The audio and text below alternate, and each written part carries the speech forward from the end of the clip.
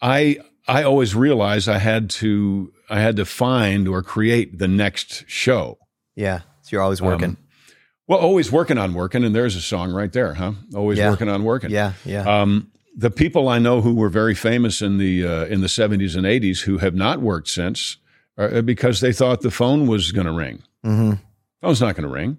Mm-hmm. You got to go out and find it. You got to make it. In my case, I've always wanted to have a studio. Always wanted to, and when I say that, I say a film studio, because my heart is really in the pictures. I love to put music to the pictures, but I'm really in love with the pictures.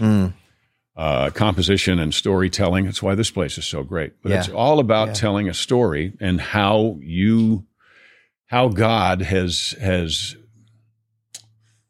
where does God place the camera in your mind? Where does God place the microphone in your voice? How are you best equipped to tell this story your way?